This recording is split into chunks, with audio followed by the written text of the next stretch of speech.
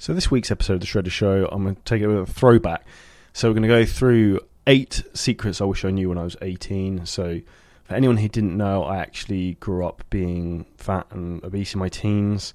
I had a lot of issues with that and struggled with self-confidence, became very introverted even though I was playing sports.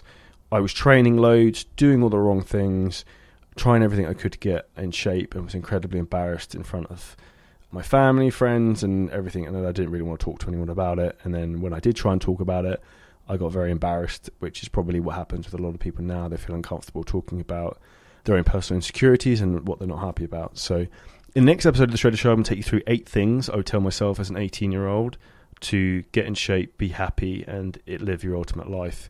One thing I wish I could do is turn back the clock and be 18 again, and I would start afresh quite happily.